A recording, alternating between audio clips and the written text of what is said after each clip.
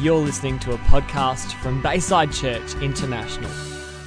I'm going to invite up our speaker for today, which is the lovely Jake Donaldson. Can you call a man lovely? Like, is that offensive? Call a man beautiful, lovely, whatever. Whatever's compliment, Doesn't matter, right? it's all good. So, church, can I just get you to outstretch your hand, and let's give him a big Bayside welcome and just pray him in today. Hello, good morning. How are you? That's good. Good to hear. Like Aaron said, we've just been doing a 3 weeks part series on Speak. And so I'm number 3. I'm the last of the 3 of the weeks. And I find it quite ironic because I was the type of kid that didn't speak until I was 4 years old. So for me to be up here speaking about speaking is a little bit, but we'll see how we go, hey? So just turn to your neighbour and give them a pinch and a punch for the first day of the month.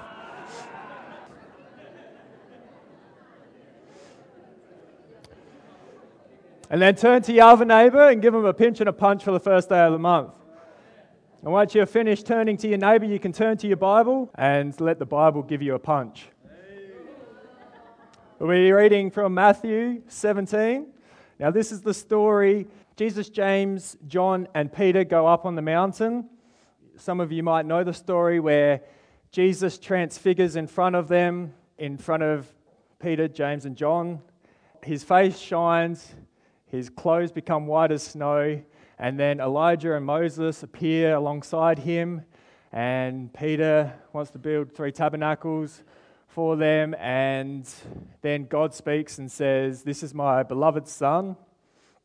And then after that, after all that, they come down from the mountain, back down to the disciples, the rest of the disciples at the bottom of the mountain, but there's a crowd of people down there as well. So we're going to be picking up from verse 14. And when they had come to the multitude, a man came to him, kneeling down to him and saying, "Lord, have mercy on my son, for he is an epileptic and suffers severely, for he often falls into the fire and often into the water. So I brought him to your disciples, but they could not cure him." We'll just stop there for a second. So we know that the boy has epilepsy. In Mark, if you read the same story, it says that he was mute and deaf also. So if there's any people here and you suffer from epilepsy, if you have seizures, also if you have hearing problems, if you have speech problems, could you please stand up? Also, if you have digestive problems, I feel like God said digestive problems, and also pain at the top of your spine, the neck area particularly, which can also give you sharp headaches, please stand up. If you're sitting next to these people, please, if you can, just put your hand on them, and we're going to pray together as a church. Let's pray over them, but let's speak directly to their sickness, directly to their pain, because the kingdom of heaven says that through his stripes we are healed. So pain, leave right now in Jesus' name. Seizures, leave right now in Jesus' name. Never to return in Jesus' name. Thank you, Father. Thank you that you paid the ultimate price for us to be whole, healthy, and live in abundance. Thank you, Jesus. Thank you, Jesus. Thank you, God. Praise you, Jesus. Pain, leave right now in Jesus' name. How you going? Going good? Come on. Verse 17. Then Jesus answered and said, "O faithless and perverse generation, how long shall I be with you? How long shall I bear with you? Bring him here to me." And Jesus rebuked the demon, and it came out of him, and the child was cured from that very hour. Then the disciples came to Jesus privately and said, "Why could we not cast it out?" So Jesus said to them, "Because of your unbelief, for assuredly I say to you, if you have faith as a mustard seed, you will say to this mountain, Move from here to there, and it will move, and nothing will be impossible for you. Verse 21. However, this kind does not go out except by prayer and fasting.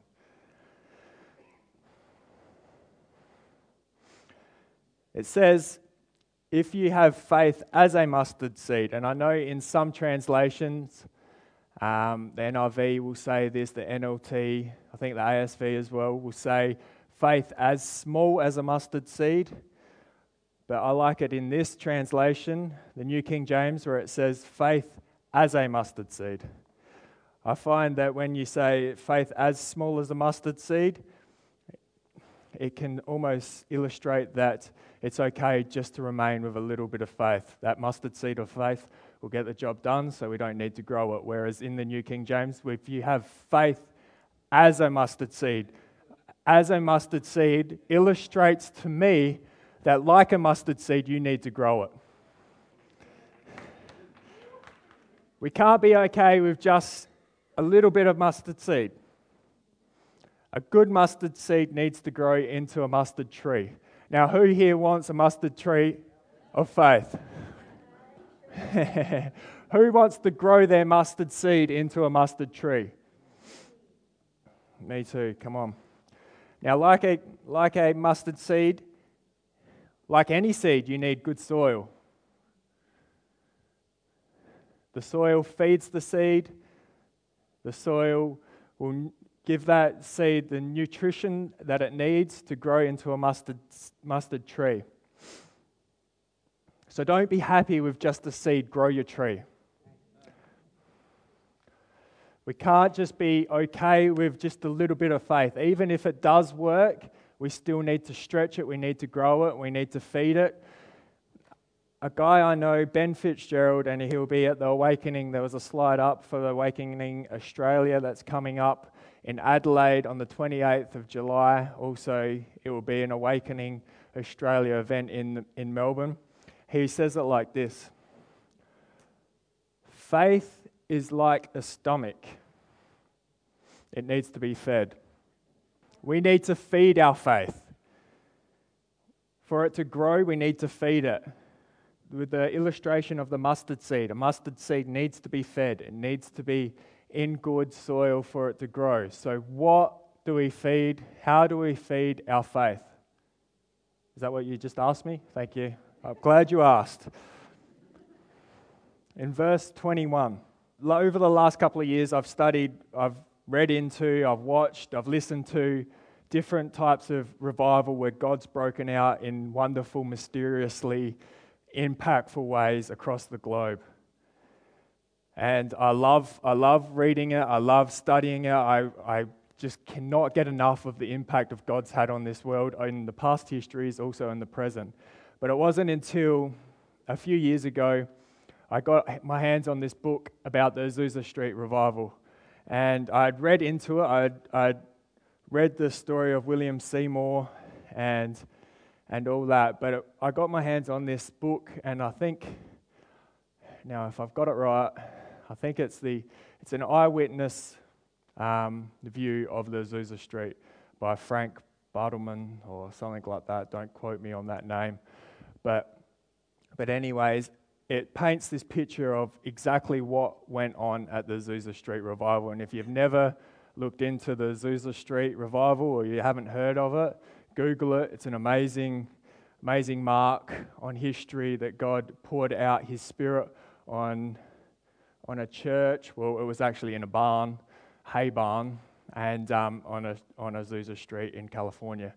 And anyways, in this book, it talks about all the miraculous things that God did, everything that poured out in that revival, but it also painted a picture of the prayer that went behind it.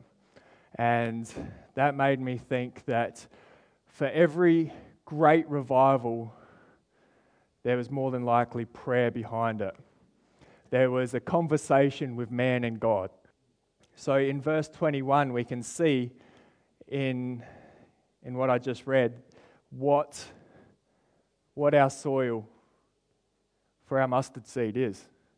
what we need to feed for our mustard seed to grow. However, this kind does not go out except by prayer and fasting. Prayer and fasting could probably be two of the most rushed over things in some Christians' lives.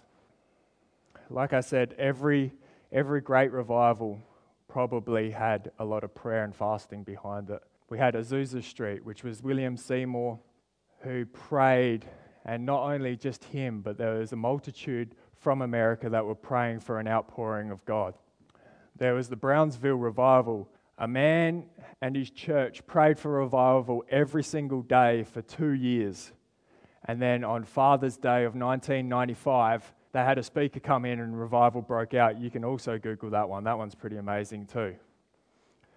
There was the prayer revival in New York of 1857. And if you've never heard this one's incredible. A man was told to start a prayer group. He forked out of his own pocket all the money to buy 20,000 pamphlets, and he handed them out himself for this prayer meeting, for people to attend this prayer meeting. And 6 people showed up. But he stayed faithful, and he did his prayer meeting. And then the next week, he held another prayer meeting, 10 people showed up. The next week, 20 people showed up, until it was a snowball effect. 100 of people showed up, 200 people showed up, 10,000 people showed up, until the whole city was holding prayer meetings. They were hiring out stadiums, they were hiring out cinemas just to hold prayer meetings. There was a waiting list for people to teach in the Sunday school at these prayer meetings.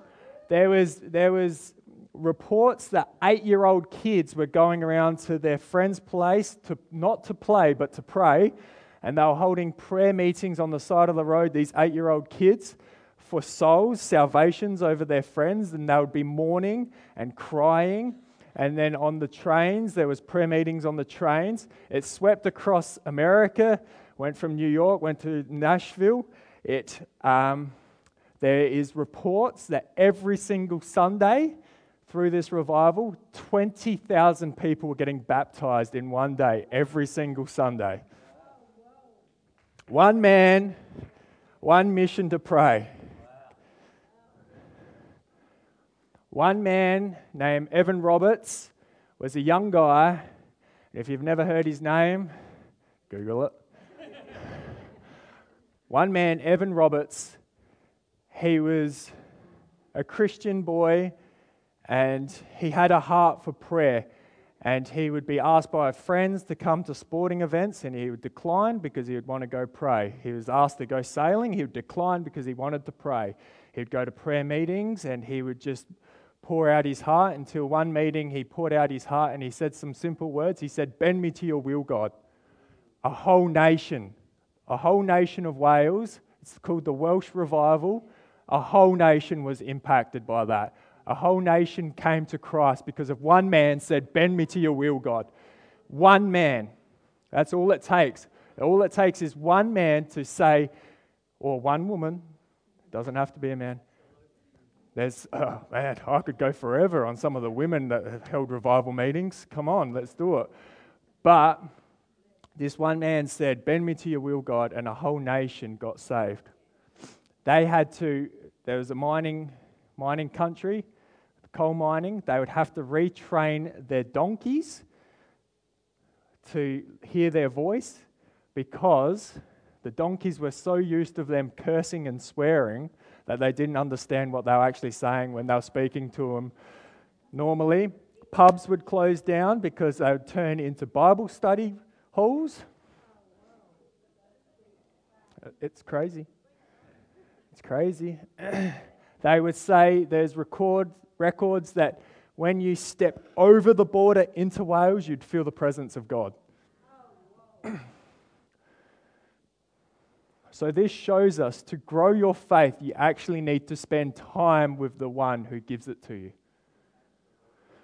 To grow your mustard seed of faith, we need to spend time with the one who gives us the mustard seed to start with. God speaks to us in different ways. He speaks to Numbers, like Leanne spoke about how God speaks to her in Numbers the other week. He speaks to us in the Spirit, like Chad spoke about last week, about the Spirit within us speaking. He speaks to us audibly. He speaks to us through a whisper. Rob touched on that a few weeks ago with Elijah. So that's your soil. That's your foundation. It's faith. Your faith is speaking to God and God speaking to you. It's a two-step process. It's not a one-step process, two-step process. You speak to God, you listen. You listen to God, let Him speak. And then you speak back. Two-step process. Mother Teresa said this: prayer is not asking, prayer is putting oneself in the hands of God at His disposition and listening to the voice in the depth of your heart. God wants your heart. And He wants your heart first, because once He has your heart, He has your hands, He has your feet, and then He has your voice. And it's our voice that God wants. He wants our hands, our feet, and our voice, because when we speak to that mountain, it says, if you say to this mountain, it will move. It will not move if you do not speak about it. It will not move if you do not speak to it. It will just remain there.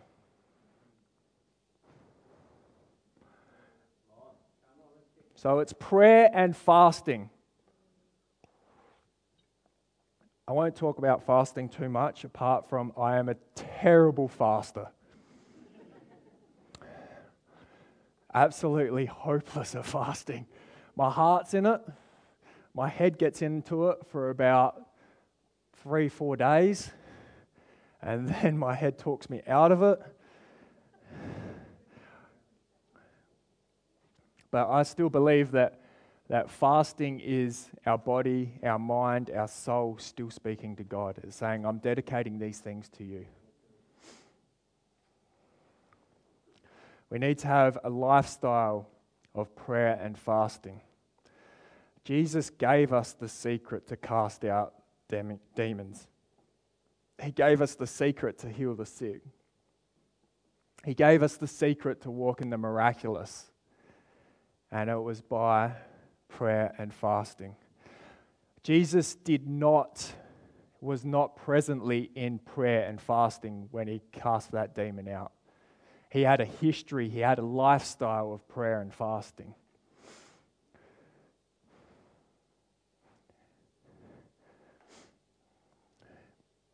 Jesus had to have had a history with the Father just so He could walk in His story with the Father. It was the history of God, the history of Jesus that cast that demon out. It wasn't that He was presently in that fast. He didn't say, hold on, I'll get back to you in 4 days. I'm just going to go fast about this. He didn't say, hold on, I need to go back up to the mountain and pray and everything will be okay. But it was because it was His lifestyle. He made it a lifestyle for Him. He was constantly fasting. He was constantly praying. And guess what? The boy was healed. It was cast out.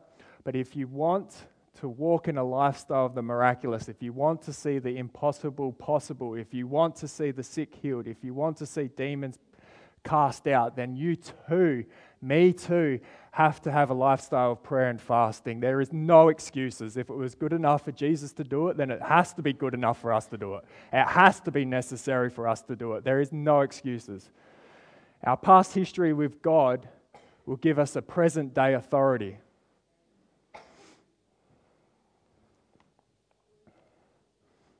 Faith will speak. Faith has a voice. Romans 10:17 says, faith comes by hearing the word of God.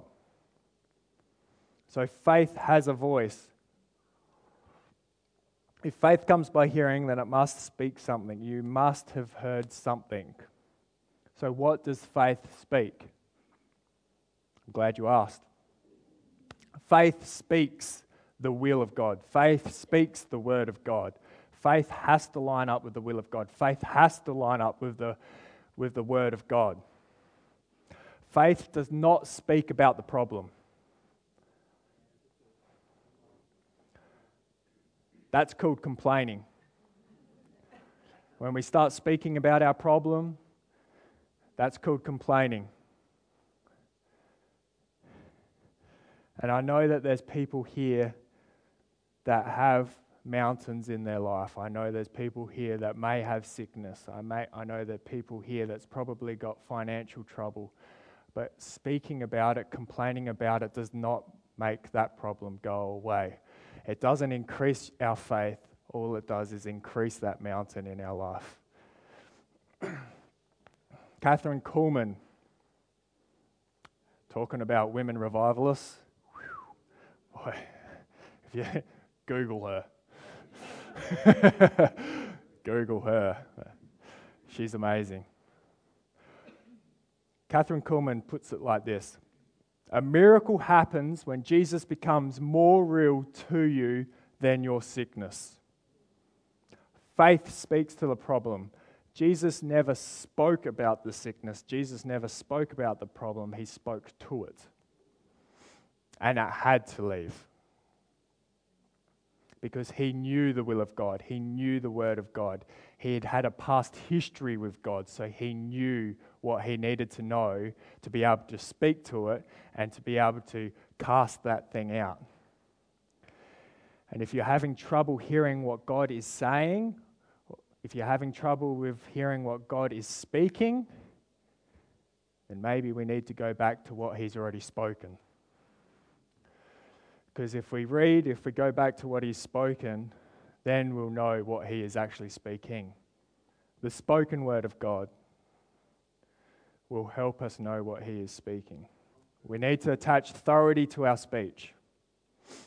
Mark 11:22.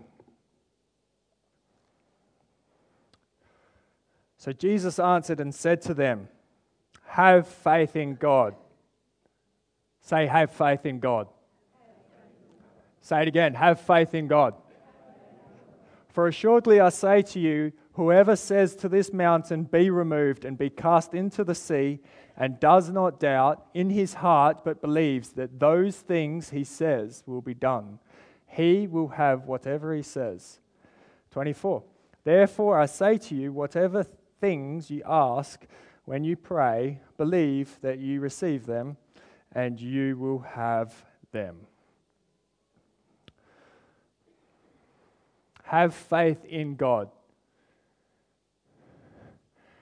Now, if you look behind the meaning of have faith in God, in verse 22, it literally translates to have the faith of God.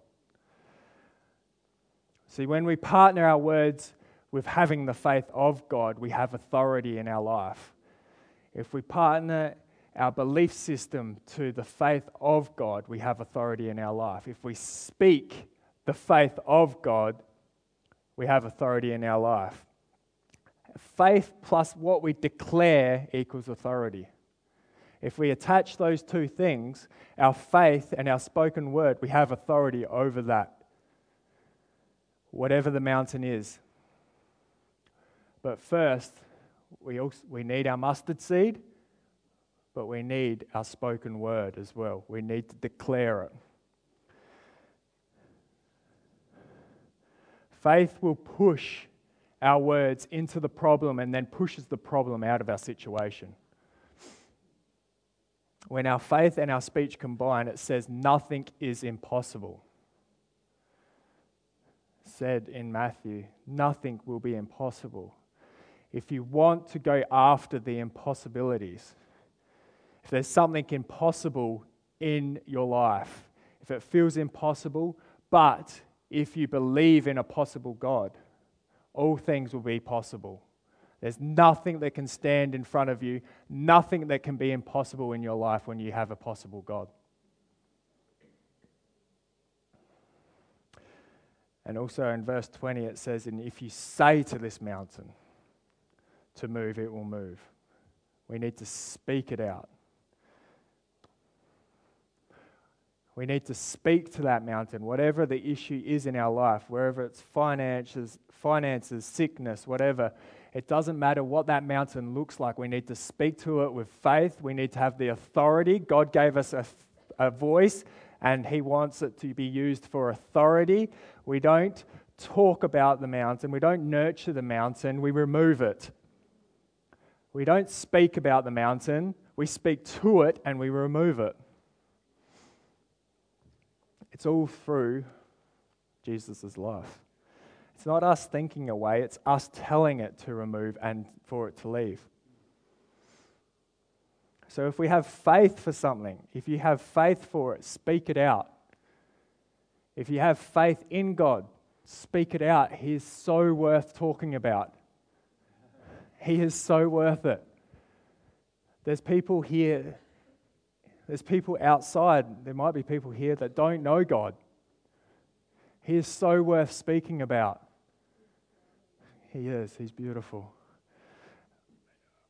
Just a few weeks ago, my wife Rachel and our little boy went for a walk along the esplanade at Encounter Bay, and it was probably about three maybe weeks ago, and a man came up, was walking towards us, and I just sort of jumped in front of him and I said, you know Jesus loves you and He has amazing destiny over your life.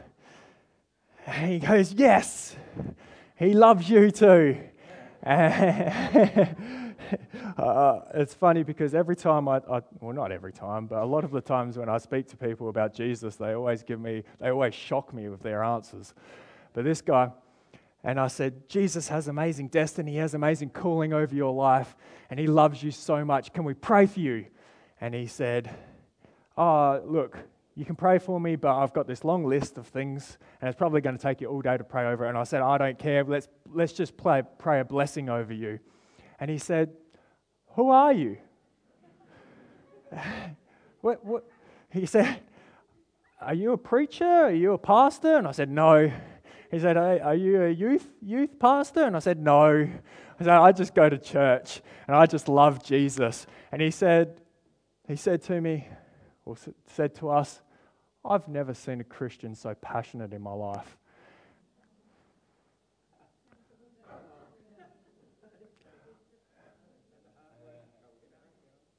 Yeah, it can be a compliment, but it can also be, it made me think, if he's never seen a passionate Christian in his life, what are we doing wrong? What am I doing wrong? God gave us passion. The movie's called The Passion of Christ. The Passion of Christ is about His passion for us, that He would go to that cross and He would be nailed to a bloody cross, the most horrific way to die, even to this day. And it was the passion of Christ, just so we can go to church on Sunday and not worry about it for the rest of the week. No, it's because we can be passionate, so we can come alive and be Christ-like. So we can live a passionate life. He is worth being spoken about. He is worth living. He should be everything in our life. He should be, I want to come up with some corny saying, some cheesy, like He should be the fuel to our engines, or Our lives should reveal what we believe. And what we believe should be what we speak about.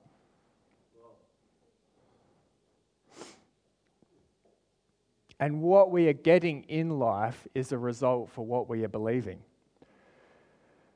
Now maybe when that man brought his son to the disciples and they couldn't cast him out, maybe it's because when he brought him to them, he got the disciples.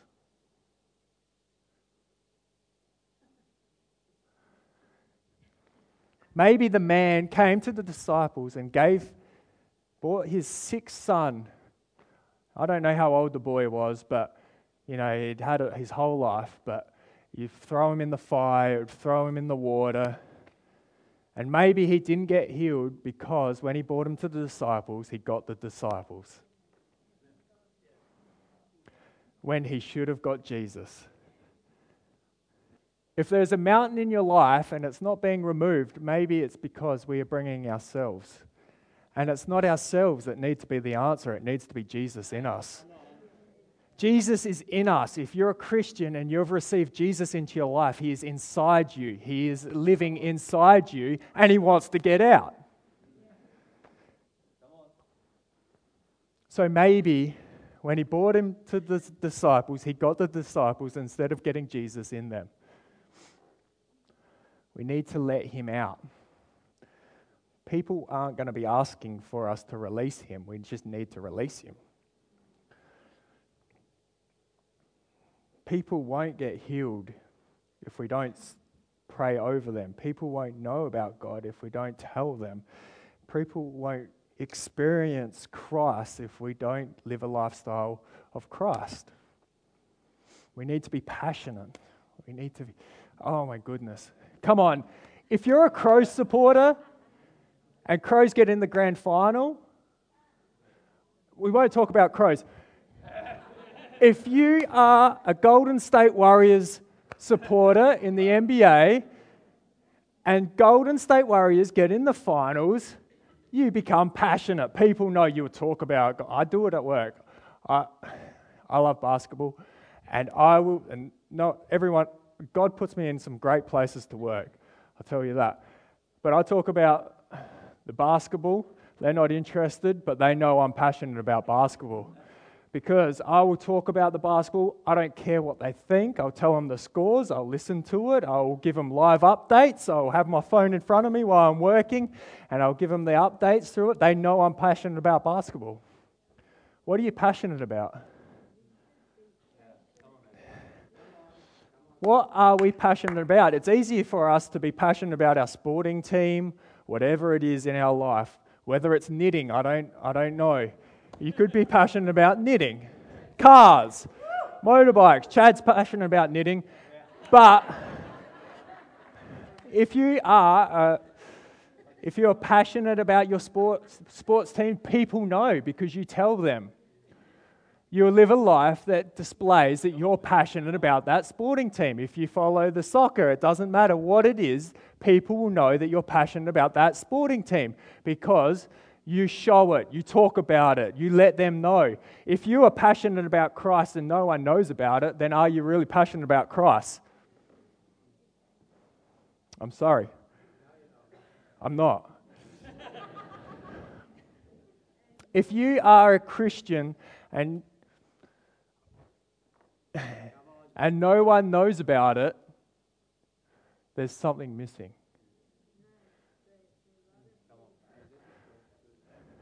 What are we missing? We're missing our passion. Come on. Come on.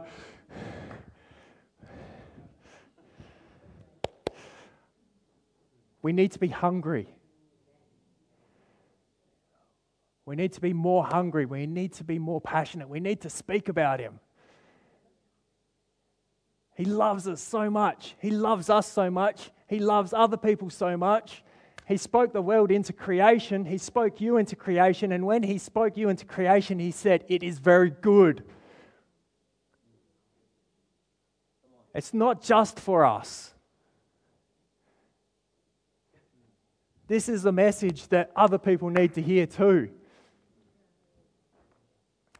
I was in a shop and I spoke to the guy behind the counter. I said, "Jesus loves you." And he said to me, "How do you know that?"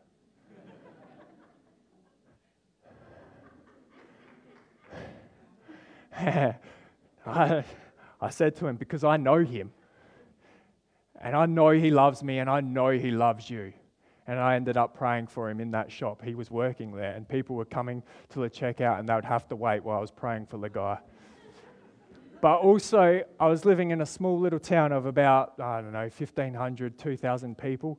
I went up to a 19-year-old boy and I said, Jesus loves you so much. Did you know that? He said, no. And I said, has anyone told you that Jesus loves you? He said, no, I've never heard that.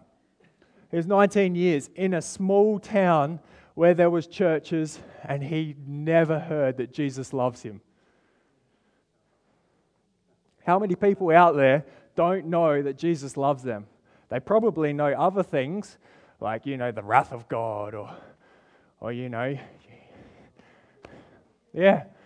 money. But do they know the love of God? Do they know that love speaks a language? If I can get the band come up, that'd be great. Thank you very much, guys.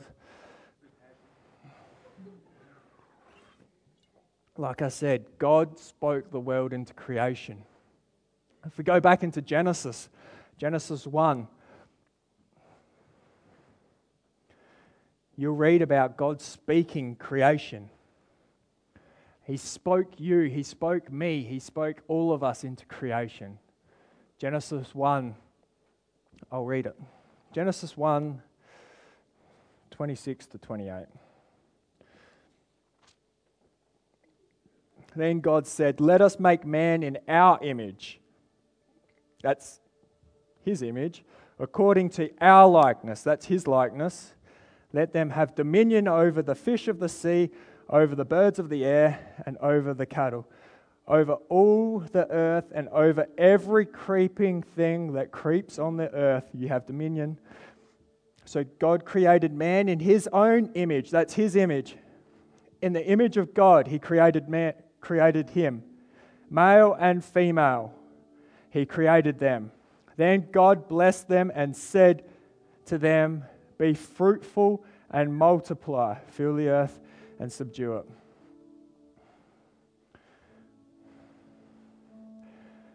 He said that you are very good. So even if you're feeling down, if you're feeling like there's mountains in your life, if you feel scared, if you feel not worth it, God said you were made in His image and it was good. You were made in the image, the very likeness of God. And God loves what He creates. God spoke out your name when He created you. And He said that you're in His likeness. That's our identity. That's our image. God's voice instills that creation inside of us. It makes us good enough because He said we're good enough right from the beginning. And when God speaks, He creates the goodness in you. In the upper room, when the disciples were in there after Jesus was put on the cross and died and then He raised again, Jesus walks through the walls. Why does Jesus walk through the walls? Because He doesn't need the door, because He became the door. But He walks through the walls while they're in there.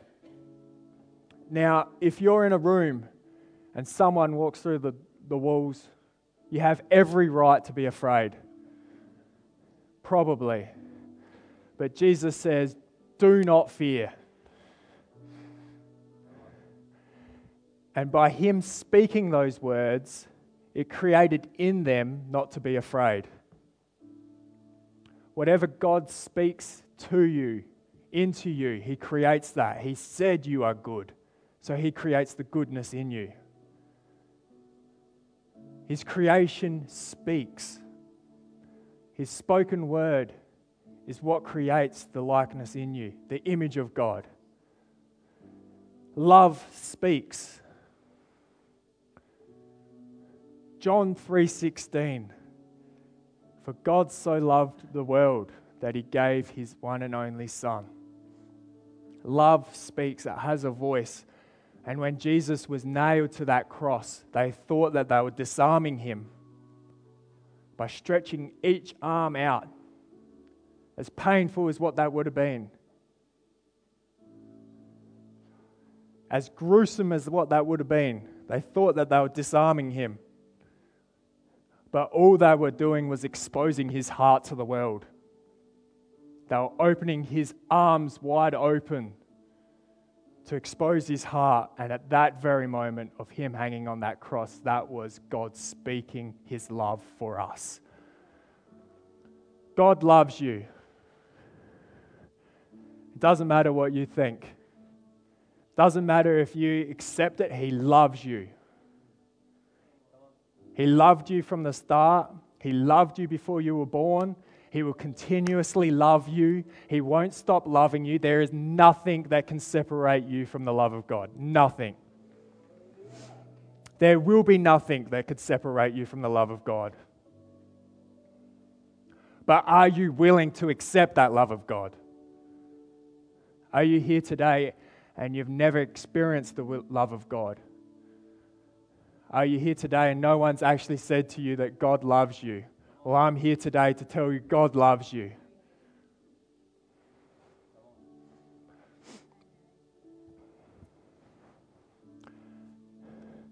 God gave us a mustard seed of faith. It's our job to grow it. It's our responsibility to grow it. But God gave you love. And He wants you to receive it. It's our responsibility to receive it. This has been a podcast from Bayside Church International. Thanks for listening.